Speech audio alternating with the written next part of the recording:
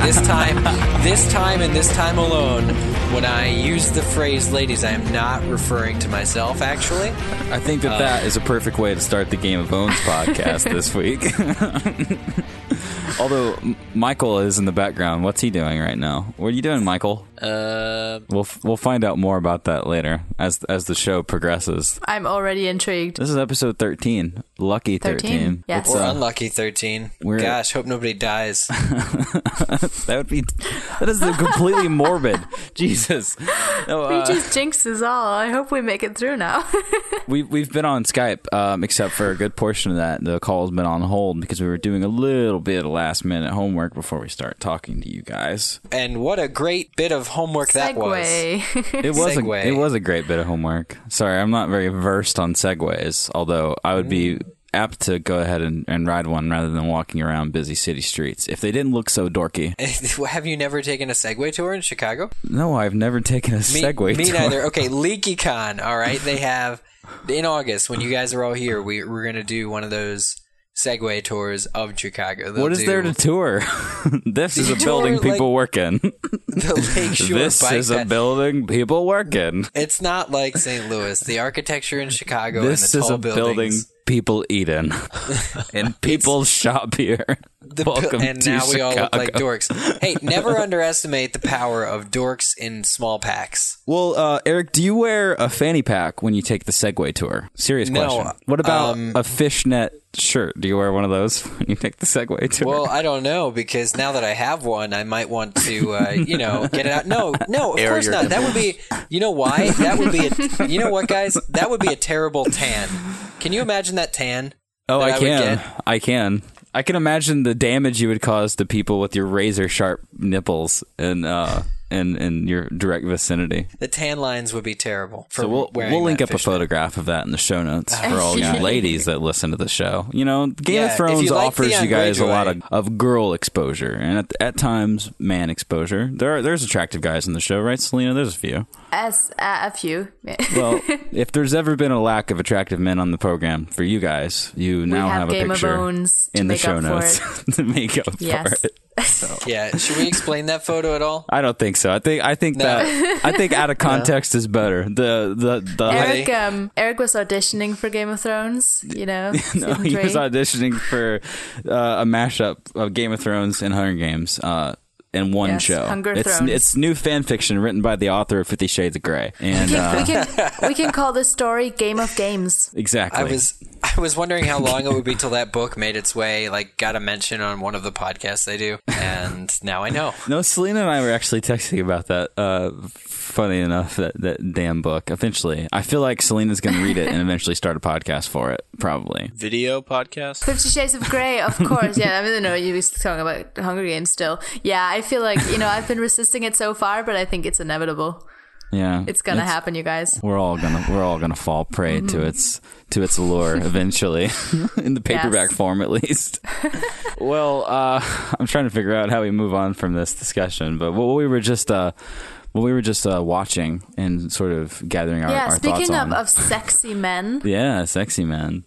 Are we going to talk about Sailor Captain himself, Suspenders? That's the one I was talking about. The man, George R.R. Martin. I can't think of anyone sexier. Does anyone know what the R.R. stands for? Robert Redford. Wine. Robert Redford. George Robert Redford Martin. That's a beautiful name. It's got a ring to it. Rudolph the Red-Nosed Reindeer. No, that'd be 3 R's. Yes. All right, Rudolph Red-Nosed. That's like an Albus Dumbledore sort of name. Like, you have just lots of superfluous middle names, but maybe it's not really Wulfric Brian. Yeah. Maybe it's not really RR. Maybe it's like RR. Well, that would explain his affinity for pirates. Yes. I use this tool called Google. I don't know if you've heard of it. No, not yet. Girl, aren't you fancy? Isn't it Goggle? Well, sometimes, depending on how drunk you are. Can you goggle somebody? Yeah. Raymond Richard. Oh. Ooh. Raymond we were Richard? close. They both started with an R, so we were pretty close. Do you guys still use Ask Jeeves for your searching privileges? Because I know that, just looking at the analytics of Game of Owns and through the podcast through iTunes, a feisty fellow, though. Sometimes we get a lot of our clicks and views and listens from Ask Jeeves referring. Really? So That says a lot about our listeners. No, that's an example of a site that hasn't really ever had to advertise since the first, 6 months that it opened. People still kind of flock back to Jeeves the butler, who's going to not answer the question that you want him to answer. But it opened in like 1989. It doesn't exist anymore. Not exactly as specifically as you would hope. No, it does. It doesn't exist anymore. Ask.com is like the mature version of Ask Jeeves. Anyway, the Sword and Laser program did a very, and we were talking about it before we started recording, and they did I haven't seen every interview that's ever existed, but it felt like such a casual, laid back interview, and Micah was just going on about how comfortable George looked. Yeah. And not only that, but I think he was on point. The whole time he just said tons of stuff that was just so interesting. I was glued to the screen watching him. Is that why you put us on hold? Yeah. Okay. Because I was, yeah. Why? He's like, leave me alone. No, it's okay. I'm absorbing. No, it's okay. I was sad. The reason why I brought that up, though, is that's kind of how you want somebody like that to be interviewed, though. You want them to be relaxed. You want them to kind of just have a free-flowing conversation, kind of like what we do every week. You don't want it to be so official and regulated and have like these questions that that he's been asked a million times before. Like, even the way that they opened up the interview, they said, we're not going to ask about who his favorite character is, or questions that you would expect that the regular news folk would ask, right. And that's what I think made for such a great interview here. Yeah, no. When I saw it, because we posted on the site, I'm actually buds with Tom, who's the guy on that show.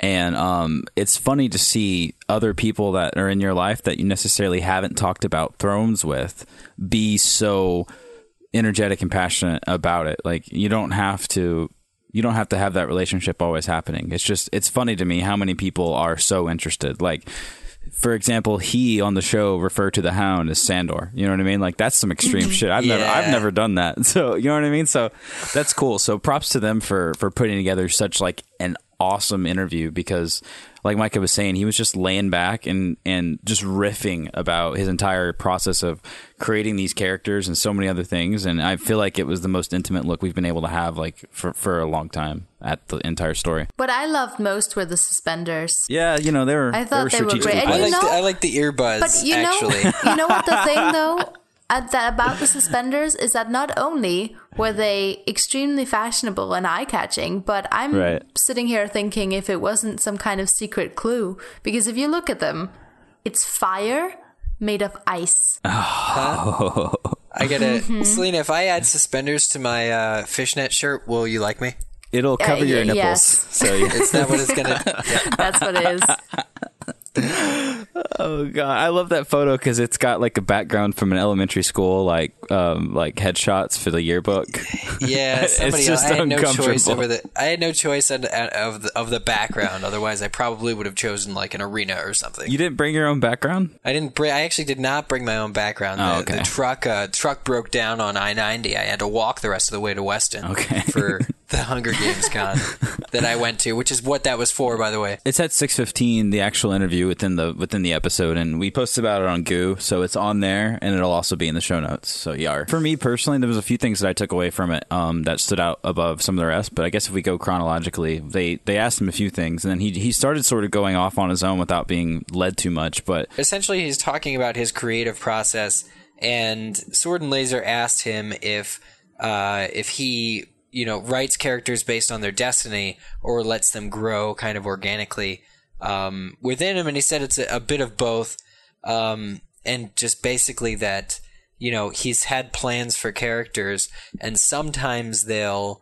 kind of feel around, go their own way a little bit when he's writing a scene with them in unexpected territory, but that also could be a problem, and that sometimes characters go to a place that's not, for the betterment of the story. So to keep in mind, the plot threads and stuff. And, here's a man who writes these 1,000-page stories, that have all these different plot threads dangling at any time. And it's just so fascinating to hear him talk about how much of the novels are structure and how, like, pre-planned kind of character arc, this person's going to end up here, versus certain lines and things that came out of nowhere. See, I posted about this another interview on Hypable recently where he said pretty much the same thing, that he basically a lot of the time, it's not that he doesn't know where he's going as much as he doesn't know how he's going to get there.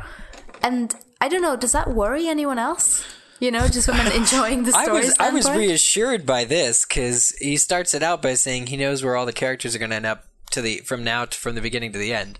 Well, the major characters. Yeah. Oh, right. Major character. Okay. So, yeah, I mean, I don't know if that other interview said that he was like more of a feel or like more of a how they're going to get there, because that would sound worrying actually now that you mentioned that. But that's interesting though, Selena, because I think a lot of people could make the argument with parts of Feast for Crows and Dance with Dragons that what he said is pretty accurate, because I know a lot of people felt as if they didn't quite know where they were going in the story. There's a lot of just walking around, in the story. Exactly. Like, it's true. And it's not all Daenerys either. Yeah. I don't want to compare any of the stuff that I do to the scale of the awesomeness that he's creating, but for my work, it's entirely creative based. Like, it's very, very creative heavy. And so when you're writing stories, essentially, there is sort of a moment when you're diving into it where you know what you want and you sort of know what the end product is. So let's say we have the beginning, we have the end, essentially. There's kind of a romance inside of it if you allow yourself to be sort of taken by the principles of the story. And what he's doing, it seems like, kind of what I was reading between the lines and what he was saying, but he's taking these bullet points that make up these characters, these different personality traits, these different situational ironies that they push out, and he's allowing those principles to steer conversations that he has had the idea of creating but not necessarily planned every line. So he's sort of naturally allowing the story to unfold.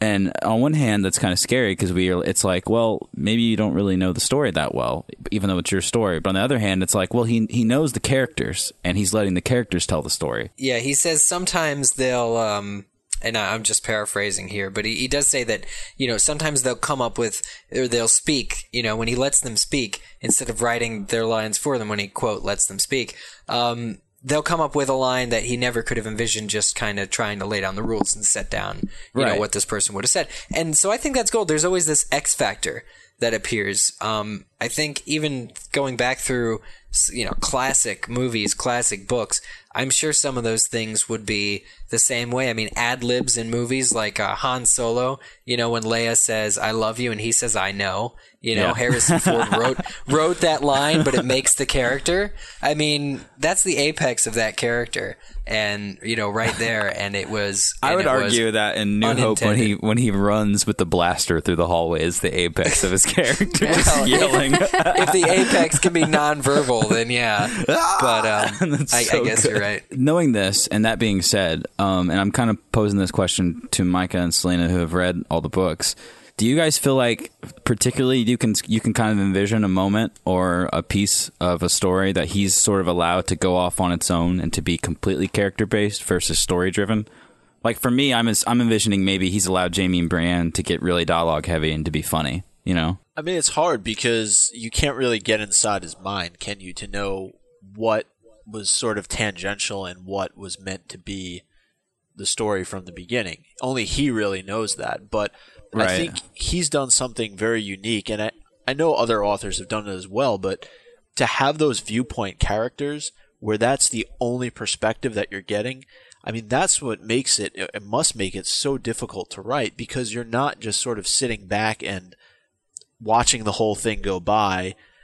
You're getting each of these individual perspectives of what's happening, and he touched on that a little bit as well when they got into the discussion about the TV series, and I'm sure we'll get to that later, but I'm trying to think of one or two specific moments that kind of jump out where you feel as a reader that he's kind of gone in that direction, but I can't really think of one right now. For me, when I read the books, I absolutely love the books and I love the detail, but I do feel like throughout this whole series, there are characters that just sort of go off and do things that mean nothing.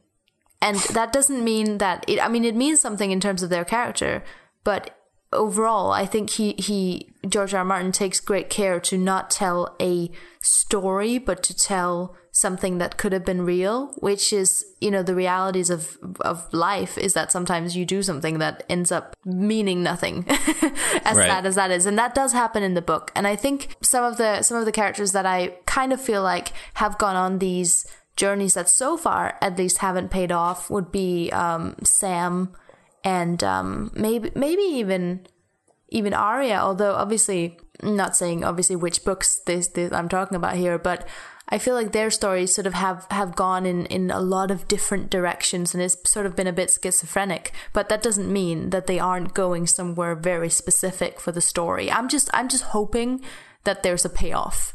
But I'm also looking at the whole picture going, maybe they're just all going to die. I think of it as like in the film industry when an editor says, the best editing job is one you don't notice. An editor's work is best if you don't notice somebody's actually editing. Things flow. So talking about George R. R. Martin as the author, you shouldn't really be able to tell what characters say, whether it was because of their overall arc or because they willed it to be so through him. You shouldn't be able to tell. You shouldn't just find all the dead space and say, hey, that's the character doing their own thing versus this is what has, been planned. I think it's probably got to be a huge mix. Every single word is probably a mixture of, or every sentence is probably a mixture of that those forces at play. Yeah. To respond to you, Selena, though, I think part of why we might feel as readers that these people are going off in these directions and we feel kind of empty right now is because we don't know the entire story and we don't know the reasoning behind why Arya goes here or why Tyrion goes there.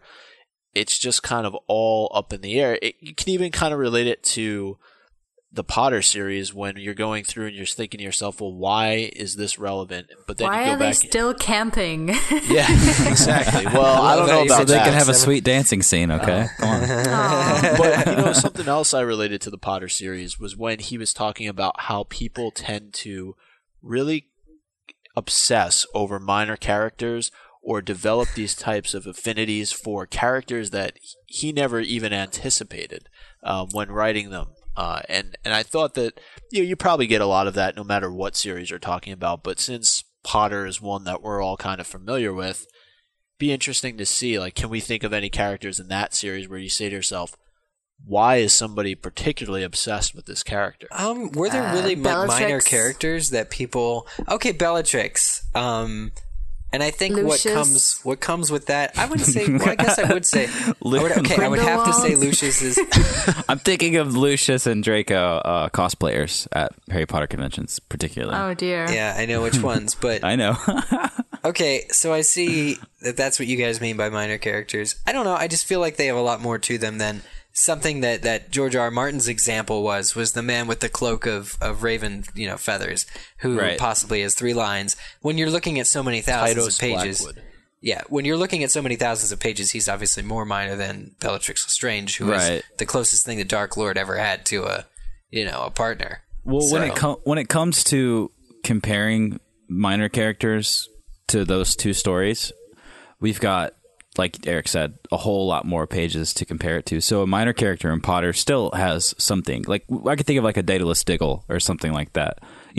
A minor mention that has a few, and that's just like a payoff for people that pay attention to details that she's sort of rewarding you with. Like, hey, if you paid attention to book 1 to who was shooting the stars, it's more cool when this was mentioned later. So he's probably peppering around in the books sort of things to call back on. But what he was saying was, well, like this in particular, there's no callback. I just thought that was interesting.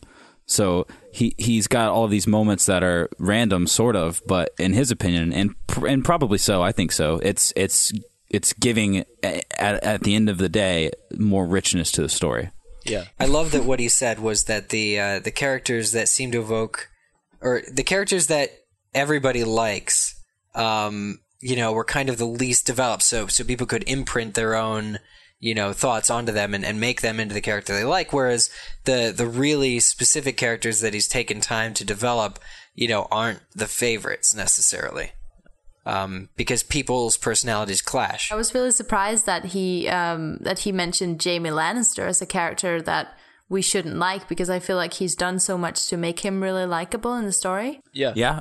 I mean, but has he done something to make him actively likable, or has he just let Jamie become the person that he is? I think he has. Well, I think he definitely, like, Jamie has gone on such an incredible journey. Like, you're really encouraged, I think, to sympathize with him. What do you think, Micah? Yeah, I was going to say, listeners need to remember where this interview is taking place, in terms of George R.R. Martin is referring to the books, I think, more so than he's referring to the TV series when he's talking about these characters. Though I wonder a bit at the same time, because he brought up Bronn as sort of one of those minor characters, and I wonder if he's seeing more reaction to Bronn now, not because of the book, obviously, but because of the way actor. Right. The actor had such a badass role in season 2.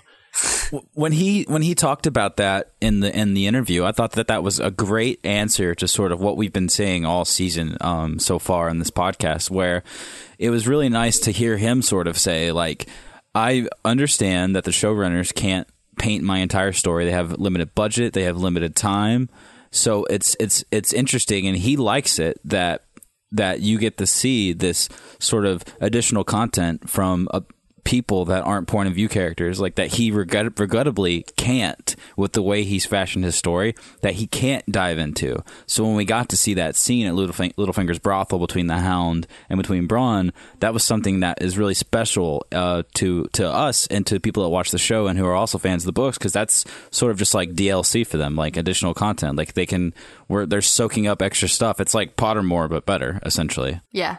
So that's cool, and I'm right. Well, and I'm glad that that's the case, and I'm glad that people have sort of toward the end of this season have gotten a little less like brash about stuff being different and maybe stuff being added. He talked a lot about the Boba Fett syndrome with people like Bronn, whereas like Boba Fett's got a sweet jetpack and a badass laser on his wrist. So, like, there's something to like. So Bronn has, like, sweet bow skills, and he just has the swagger, that could probably match Tyrion's. So, like, we like him, but you don't get to see that in the books. So, yeah. Micah, though, I really do think that it's only because of the show. And I haven't read all of the books, and we'll get to a lot of that later. Well, yeah, I mean, I think that it's definitely because of the show. Whereas, I think when he was talking about the reactions of women in particular, when he mentioned Jaime Lannister... I resent that. And Theon Greyjoy. Which he said Theon. He said the ladies really dig Theon. And then they were like, oh, okay, I wouldn't call it attraction. And he's like, no, some women are writing me letters and they really dig these characters. I see the correlation here between women and their interest in Theon Greyjoy. Do you guys see that too? Is it Eric again? Yeah. What is this joke that you've created? I didn't create it. George R.R. Martin created it. He listens to the show. It's just funny that he says women, and you are literally the only person that we know who likes Theon. I don't know any women who like Theon. So you don't. Well, okay, I guess women in Sweden are really different, though. Honestly, that might be what it is. Yeah, we scoff at the Theons of American the world. girls love the bad boys, but he's not even a bad boy. Though, I know. Well, American girls sometimes have skewed opinions on what a bad boy is too. What did you guys think of the comment when he said, "If you created a character and everyone likes them, you've created a piece of cardboard"? It's true. That was awesome. I don't know. Everybody likes Tyrion. Yeah, but Tyrion, there's a lot of negative things to his personality as well. But not on top of all of that, he's an imp. Which we don't like. We're not mad about that. Or as what's her face who plays Cersei would say, a P to the imp, a pimp. Yes, which was hilarious. Yeah, that was nice. Lena Headey was quoted saying that. She's so funny. She's like my new idol now.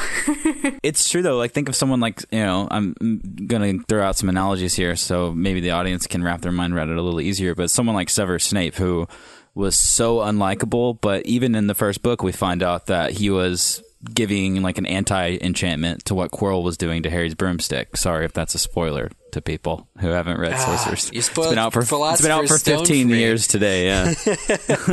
But it's cool, and I think that's so true. It's not interesting if the person is not real, because everyone in the world has layers. We're like onions or cake, depending on which Shrek character you line yourself. I was going to say cake. Oh no! And in the morning, if you eat waffles or if you ingest helpings of Cliff Bars like I do, like it shapes who you are as a person.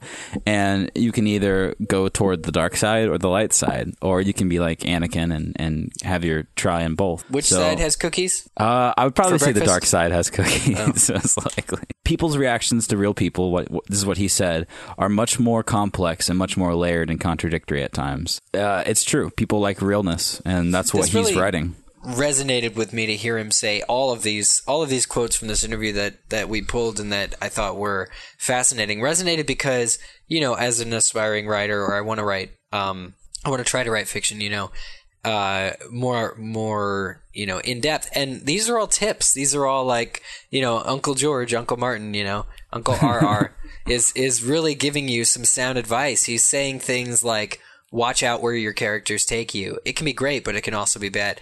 And, you know, if you create a character that everyone likes, be careful. They're probably cardboard. Like, you know, all of these kind of, cautionary, you know, statements.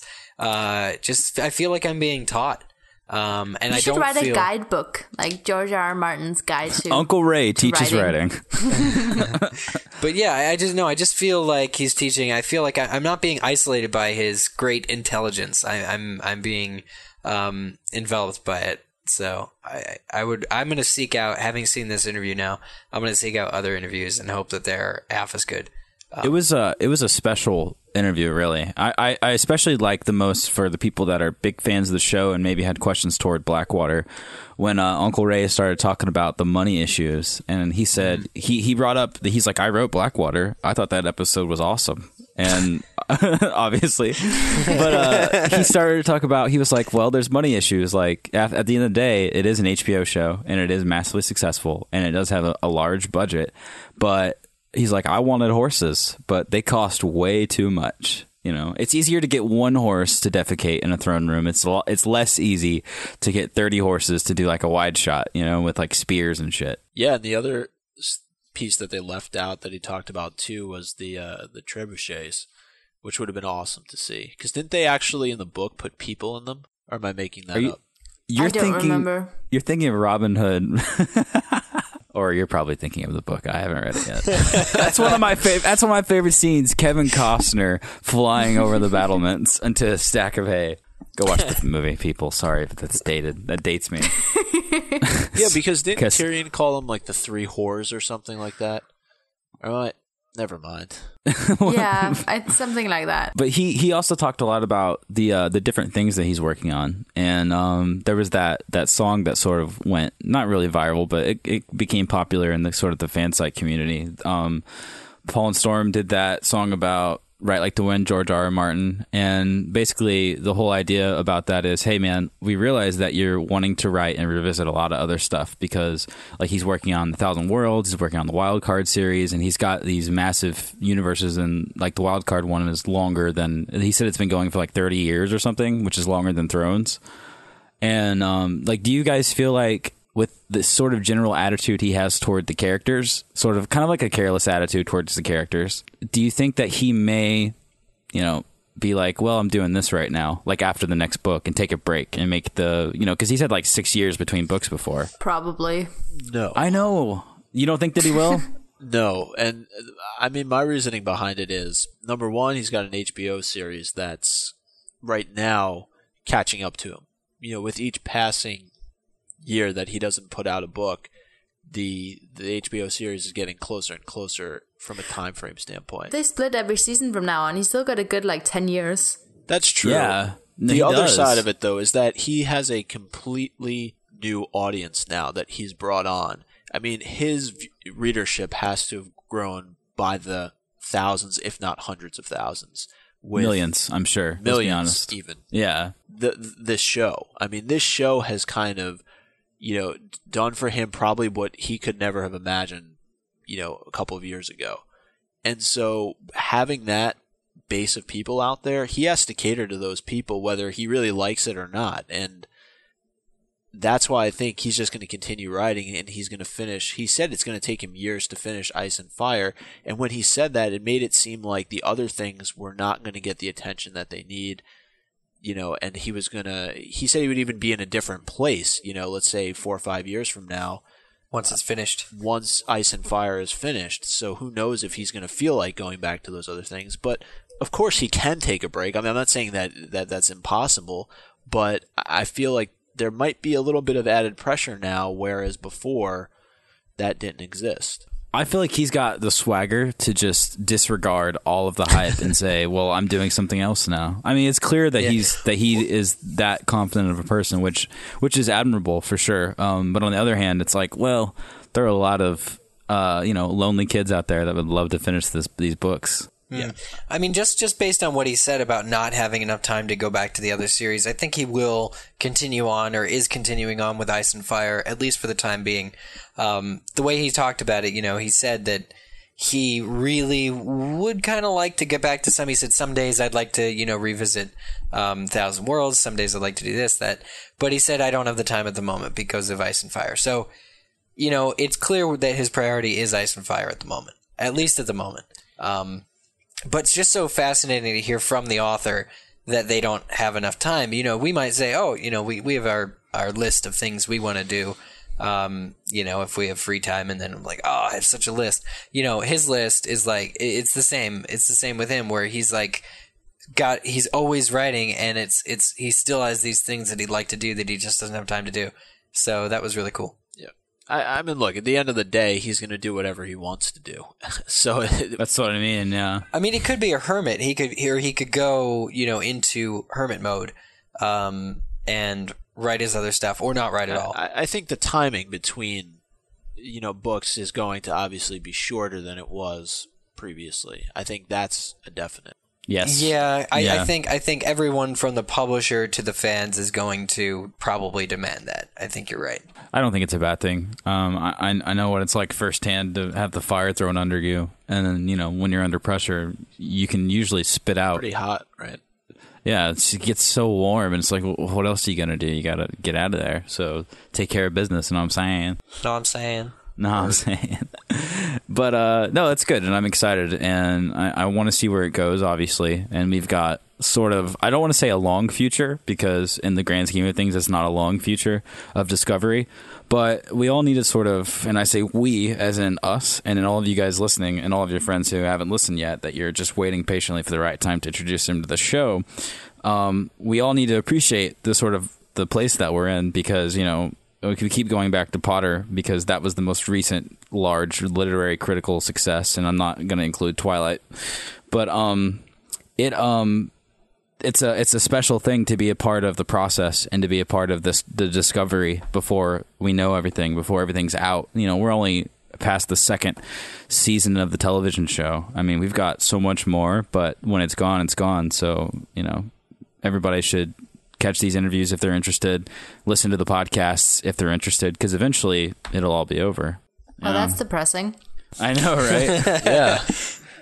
Well, speaking of things eventually being over, we met on Sunday night, and we sort of finalized a lot of our plans for the rest of the show, and we thought that we would take some time this episode and allow this to sort of be, what did we call it? You guys said it was really eloquent, or no, Eric, you said it was poetic. I forget what we said. What Selena I said and I kind of worked. Selena wasn't even on that call, and she worked it out that it was poetic what you said, and I was just guessing. I don't know. We described it as the sharp intake of breath before a fall.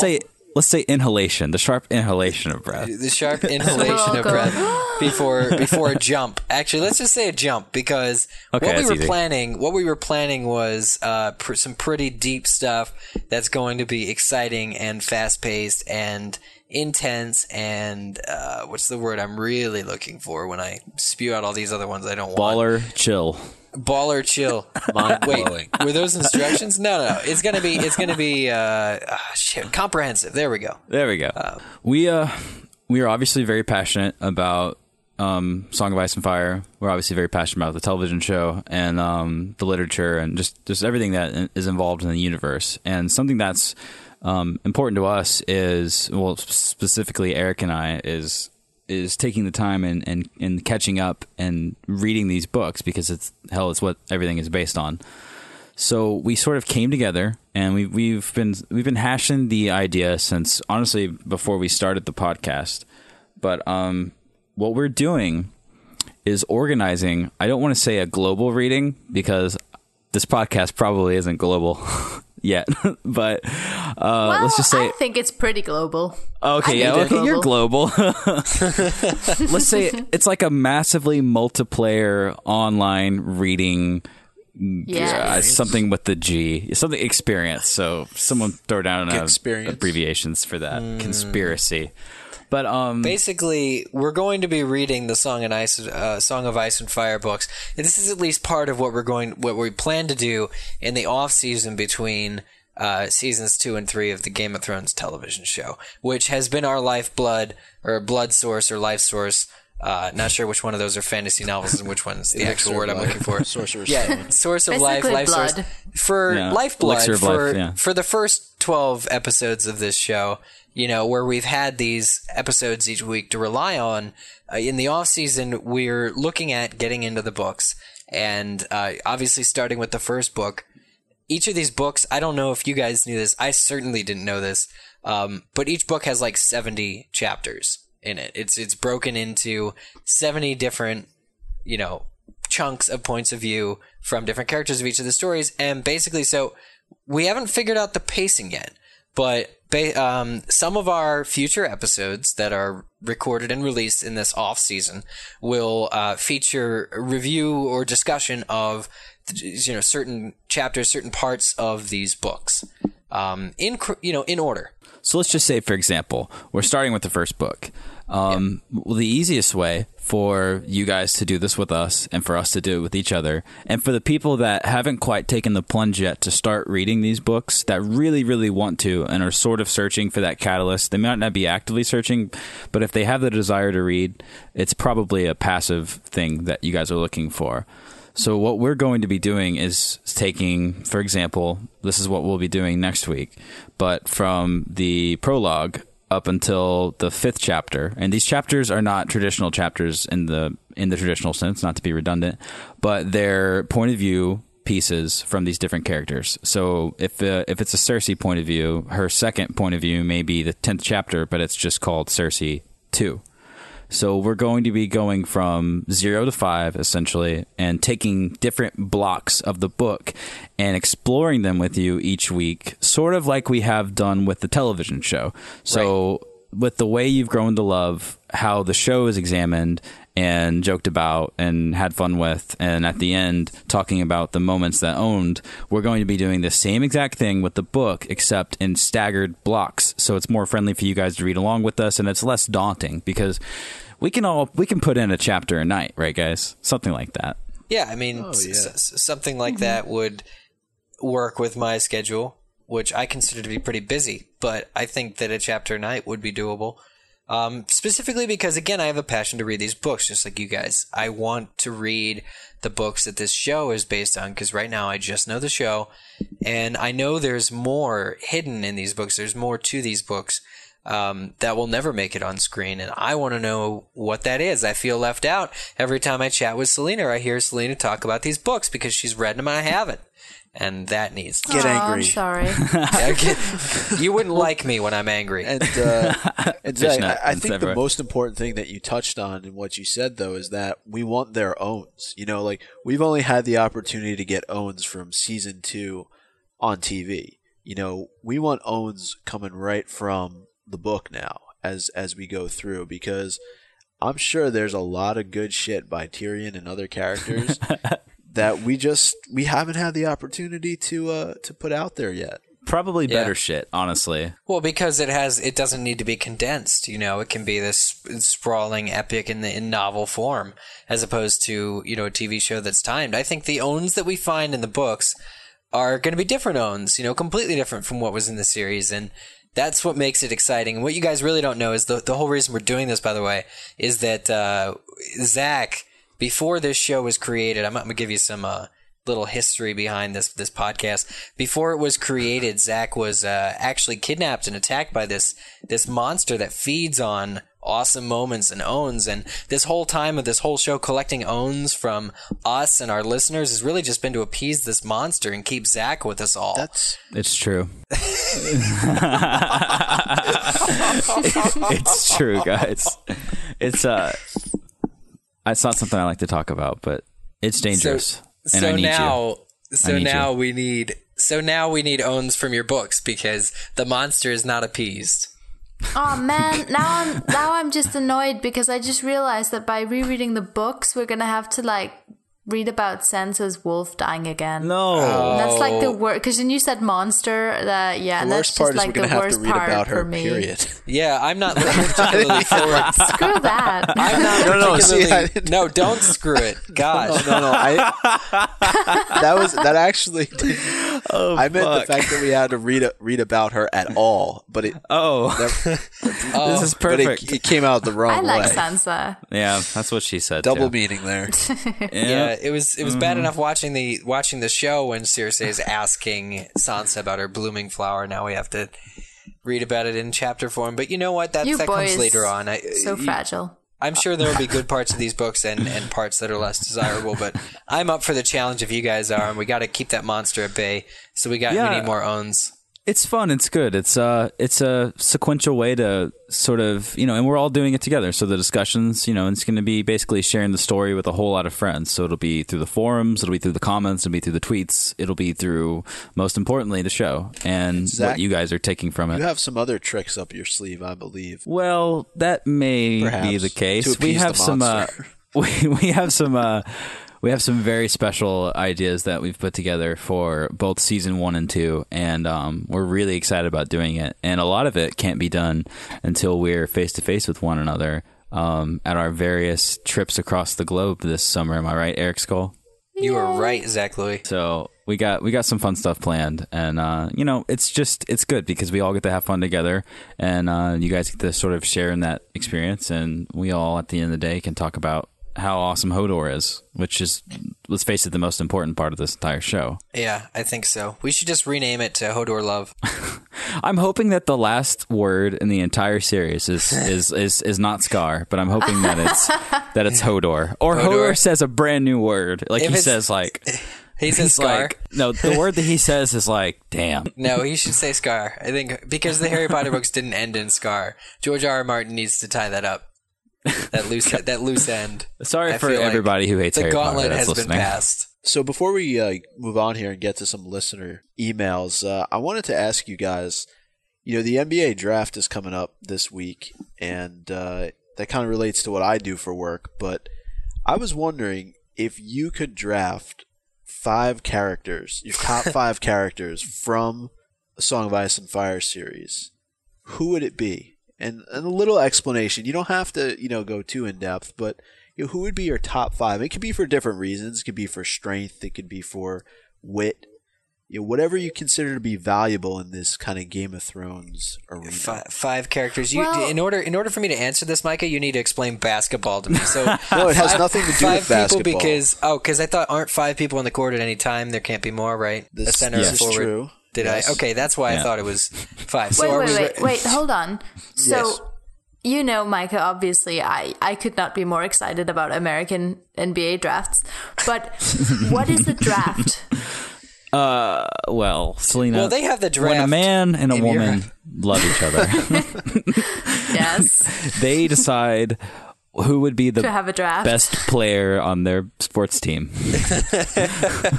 And they choose those players from places like college and from tryouts and stuff like that. Right, Micah? Yeah. Yep. Oh, okay. Yeah. So who do you want on your team defending you? The 5, you said 5 characters?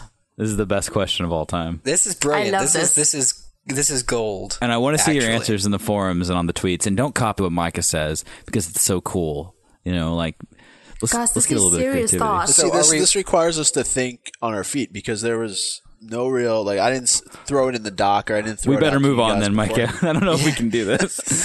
So wait, is it just, I mean, how is it different from our favorite 5 characters? Because they would have to work, their strategy. They'd have to work together on a team, right? Or to play basketball together. right? Well, they not necessarily have to play basketball. I mean, I don't think Tyrion would be the best choice.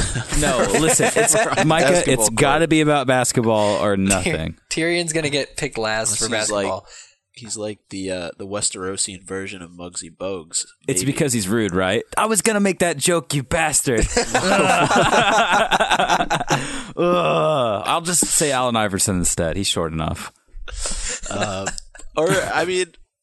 Shall we just do it? I mean, because you wouldn't want to put mortal enemies on your fantasy team, right? Because they'd kill each other.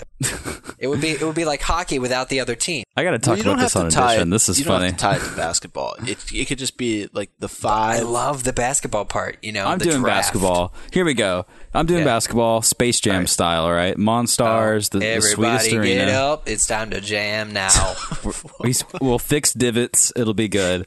And this is what I choose. These are my people.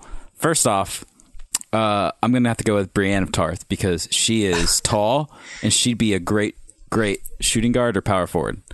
So I'm going to have to go. This isn't the WNBA. With Brienne. Hey, listen. Not only girls, she could kick your ass too. I'm going to have to go with probably... Ooh, this is hard. Let me think. Cersei is a cheerleader. Oh man, Sansa as a cheerleader. Oh no, she'd be good at the game because I'm sure she strikes me as the kind of person that would just have like Dirk Nowitzki like shooting skills. Like so I'm gonna go with Sansa on the team as well. Tyrion once again because he has the sprightly skills of a young Muggsy Bogues in his prime, who was also in Space Jam. Who else is there? Well, I'm going to have to go with Littlefinger because he could probably trick the opposition pretty easily. Varys, so Brienne's not the only girl on the team. And that's 5. Ned Stark because they can use his head as a basketball. So that's who I choose. Oh, man. That's great. Oh, wow. Maybe we should move on to emails now. Oh, no, I have some. Please do it. Yeah. I was sitting here like desperately scribbling down and I have alternates and everything, but I'll leave them off. I mean, I know that Zach already said this, but I mean, I gotta go with Brienne. Hell yeah. She'll be team captain and she's basically like all I really need. But then I figured Jaime, because they'll make an excellent team. They'd be like Shaq and Kobe.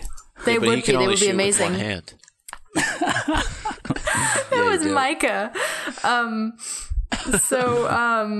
So and then Bronn, because Bronn will just intimidate everyone else and be awesome. He's got that long shot down too. Gendry, because hello, my team is playing shirtless, by the way. Skirts and skins, your skin. No, Brienne's gotta go. Brienne's got to be shirtless. She's got bigger pecs than Gendry. My final player is Ygritte because I figure she can be pretty sly and sort of basketball stuff that I don't understand. I like basketball, but whatever. So that's my team. She should be the coach because she knows so much is what she should do. You know nothing, basketball people. So guys, here's mine. I don't know if it's all that talk about Space Jam that got me really excited, but I kind of took a Space Cowboys approach to this draft team, like Tommy Lee Jones. Well, just where they're older guys with a lot of skill. So the first guy I drafted onto my draft was Master Lewin, who is no longer with us in the show, but I think he would be a team player.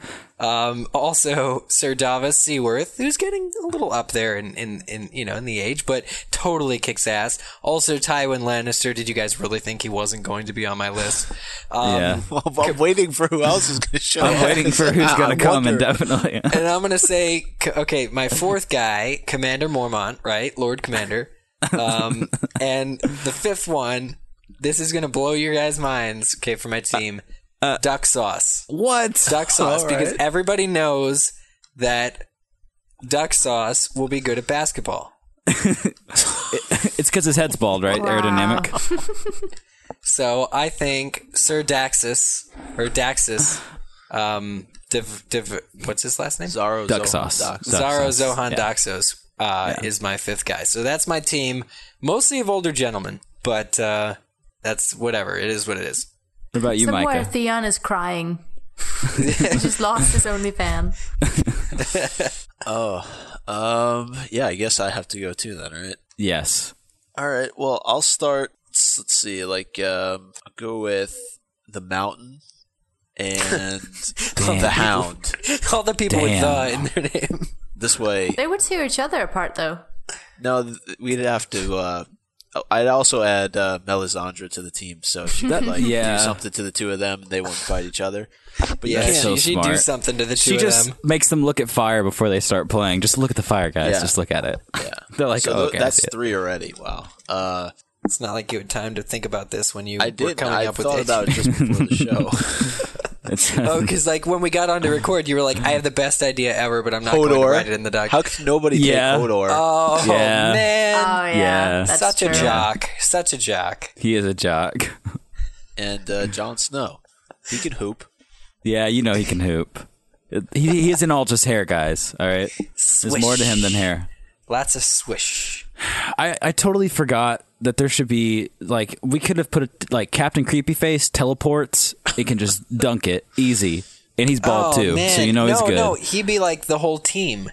That's what I'm saying. So 4 Captain Creepyfaces and 1 Shadow Vag demon, because you can't guard that shit. What are you going to do? Swipe right through it? You foul him every time.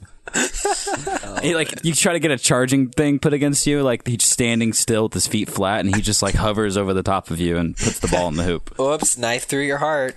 Sorry.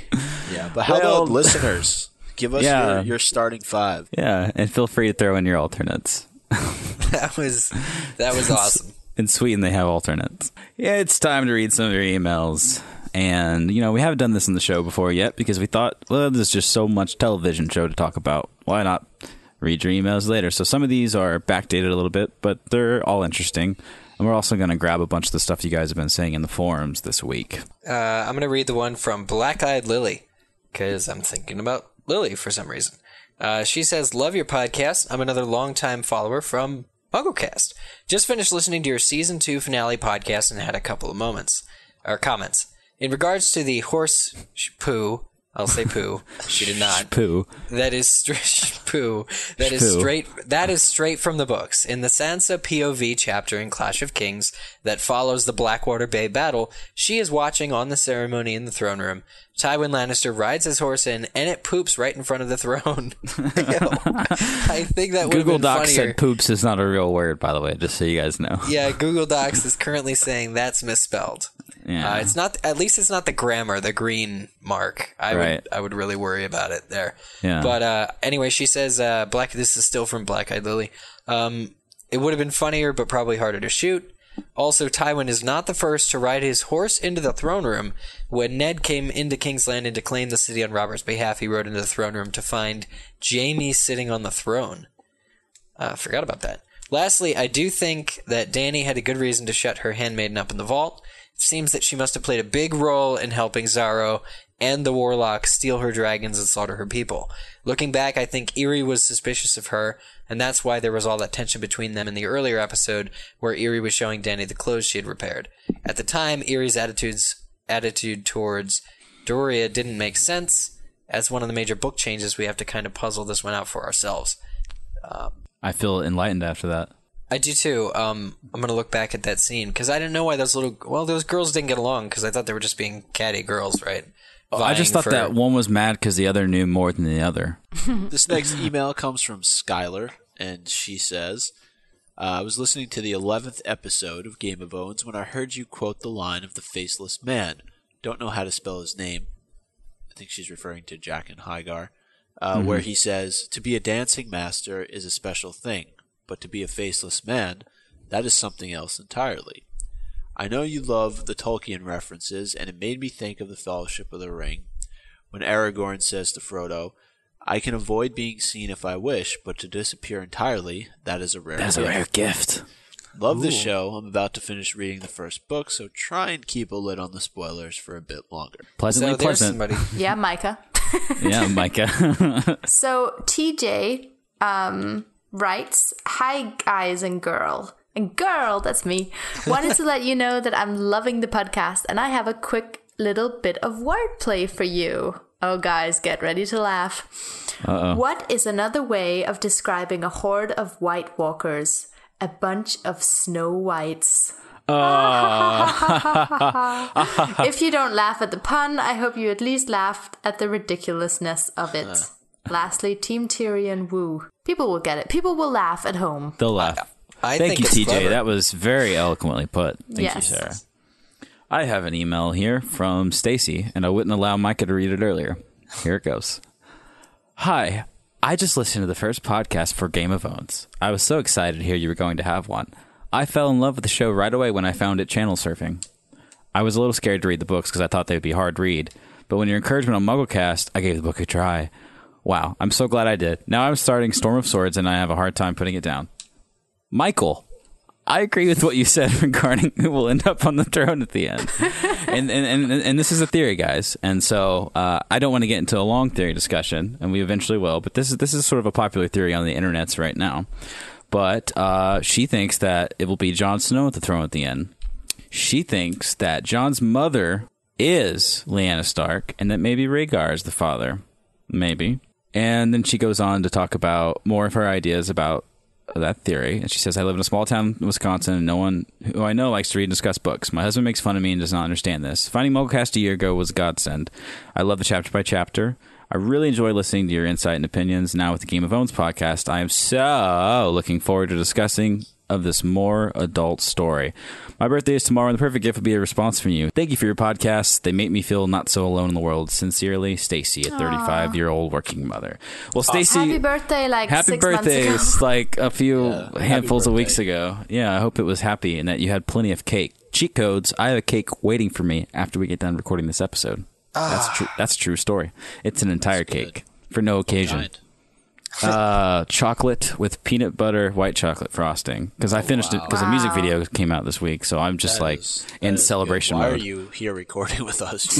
Eating that cake right now. So Stacy, thanks so much for cementing Micah's real name. He tries to be like one of the characters from Majora's Mask, which is Zora, the name of Micah, who is really good at playing the Zora guitar, and who's a very important character in that video game. If you guys like it, and he grew an affinity for that. I do too. That game is so good. He grew an affinity for that character, that Zora. He thinks that he looks like the Zora a lot. Very athletic and is very good in amphibious situations. So don't they play like the bar? What's the name of that bar? It's the Milk Bar. Is what it is. Yeah, it's the Milk Bar. Milk Bar in East Clocktown, where they sell the very special drink Chateau Romani. So I'm glad that we were able to get that clarity out in the future of the show. With your cake. Mm-hmm. On the theory, not that, again, we're going to go into it now, but yeah, that is definitely a very popular fan theory that I personally subscribe to as well. This is very, I'm reading through the comments on our podcast post, which you linked to, Zach, and just there's this one comment from The Left Lane. I'm going to read it here real quick. It says, you guys mentioned in the episode, I believe this is the episode that we talked about the finale, that Varys and Tyrion talk about Dany being in Qarth. I'm really glad that made it into the show. The fact that Varys even knows that at this point is very important later on, and I'm glad they chose to show it. If anyone hasn't read through Book 3, keep that in mind. Remember who Varys' informant was in Season 1. This is all super cryptic, because I'm like, wait, who was his informant in Season 1? And, this is important, and The forums have been abuzz with a lot of you early registrars and your interesting names. I do have to give an honorable mention to active Twitter listener Larry the Wombat, who has changed his forum name to a more appropriate Larry the Direwolf. So if you guys can keep up with that, it's gameofthrones.com/forum, and we'll be sourcing a lot more of those as the weeks draw on, and as you guys post more in there as we grow toward the book discussion and some of the more special stuff that we have hidden. If you guys want to, I guess that's pretty simple. If you want to go to Hypable.com, then it has, I don't know, you stop the beat, so I can't keep going. You said you wanted to do awesome. Hypable, so I'll just give you the music. He will do a beat for you if you want to do that. I don't know what rhymes with .com, but it's great. So please go there. Hot mom. Go to the prom. Hot mom. Oh yeah. Please send your Hypable jingles to hypable@gameofowns.com. If you want to find us on Facebook, we're on Facebook at facebook.com/gameofowns. Very fun to interact with all of you socially, and which is why we also have a Twitter where you can stay up to date on all of the latest stuff of us and our hosts by following us at twitter.com/gameofowns. And of course, we appreciate your rating and reviewing us on iTunes. We currently have 97 ratings, and it's a perfect 5 stars. I have no idea how this could have possibly happened. Cheat codes, guys. Cheat codes. I used the Game Genie on iTunes. It's working. All the cheat codes. And obviously, we like to keep it at that 5-star level. If for any reason you decide to go on and not give us a 5-star review, we may have to send Eric after you in a fishnet stocking shirt. Oh God! Please, whoa! Please rate with 5 stars, that because I'll be pretty on demand. I mean, people be giving us 1 star. And all that is holy. Serious business, you guys. We're looking forward to next week because that is the time we get to read the books and talk about them with you guys. I'm Eric Skull. I'm Selena Wilkin. I'm Michael Tannenbaum. And I'm Zacharias Louie. That's not my name. Goodbye. Zacharias.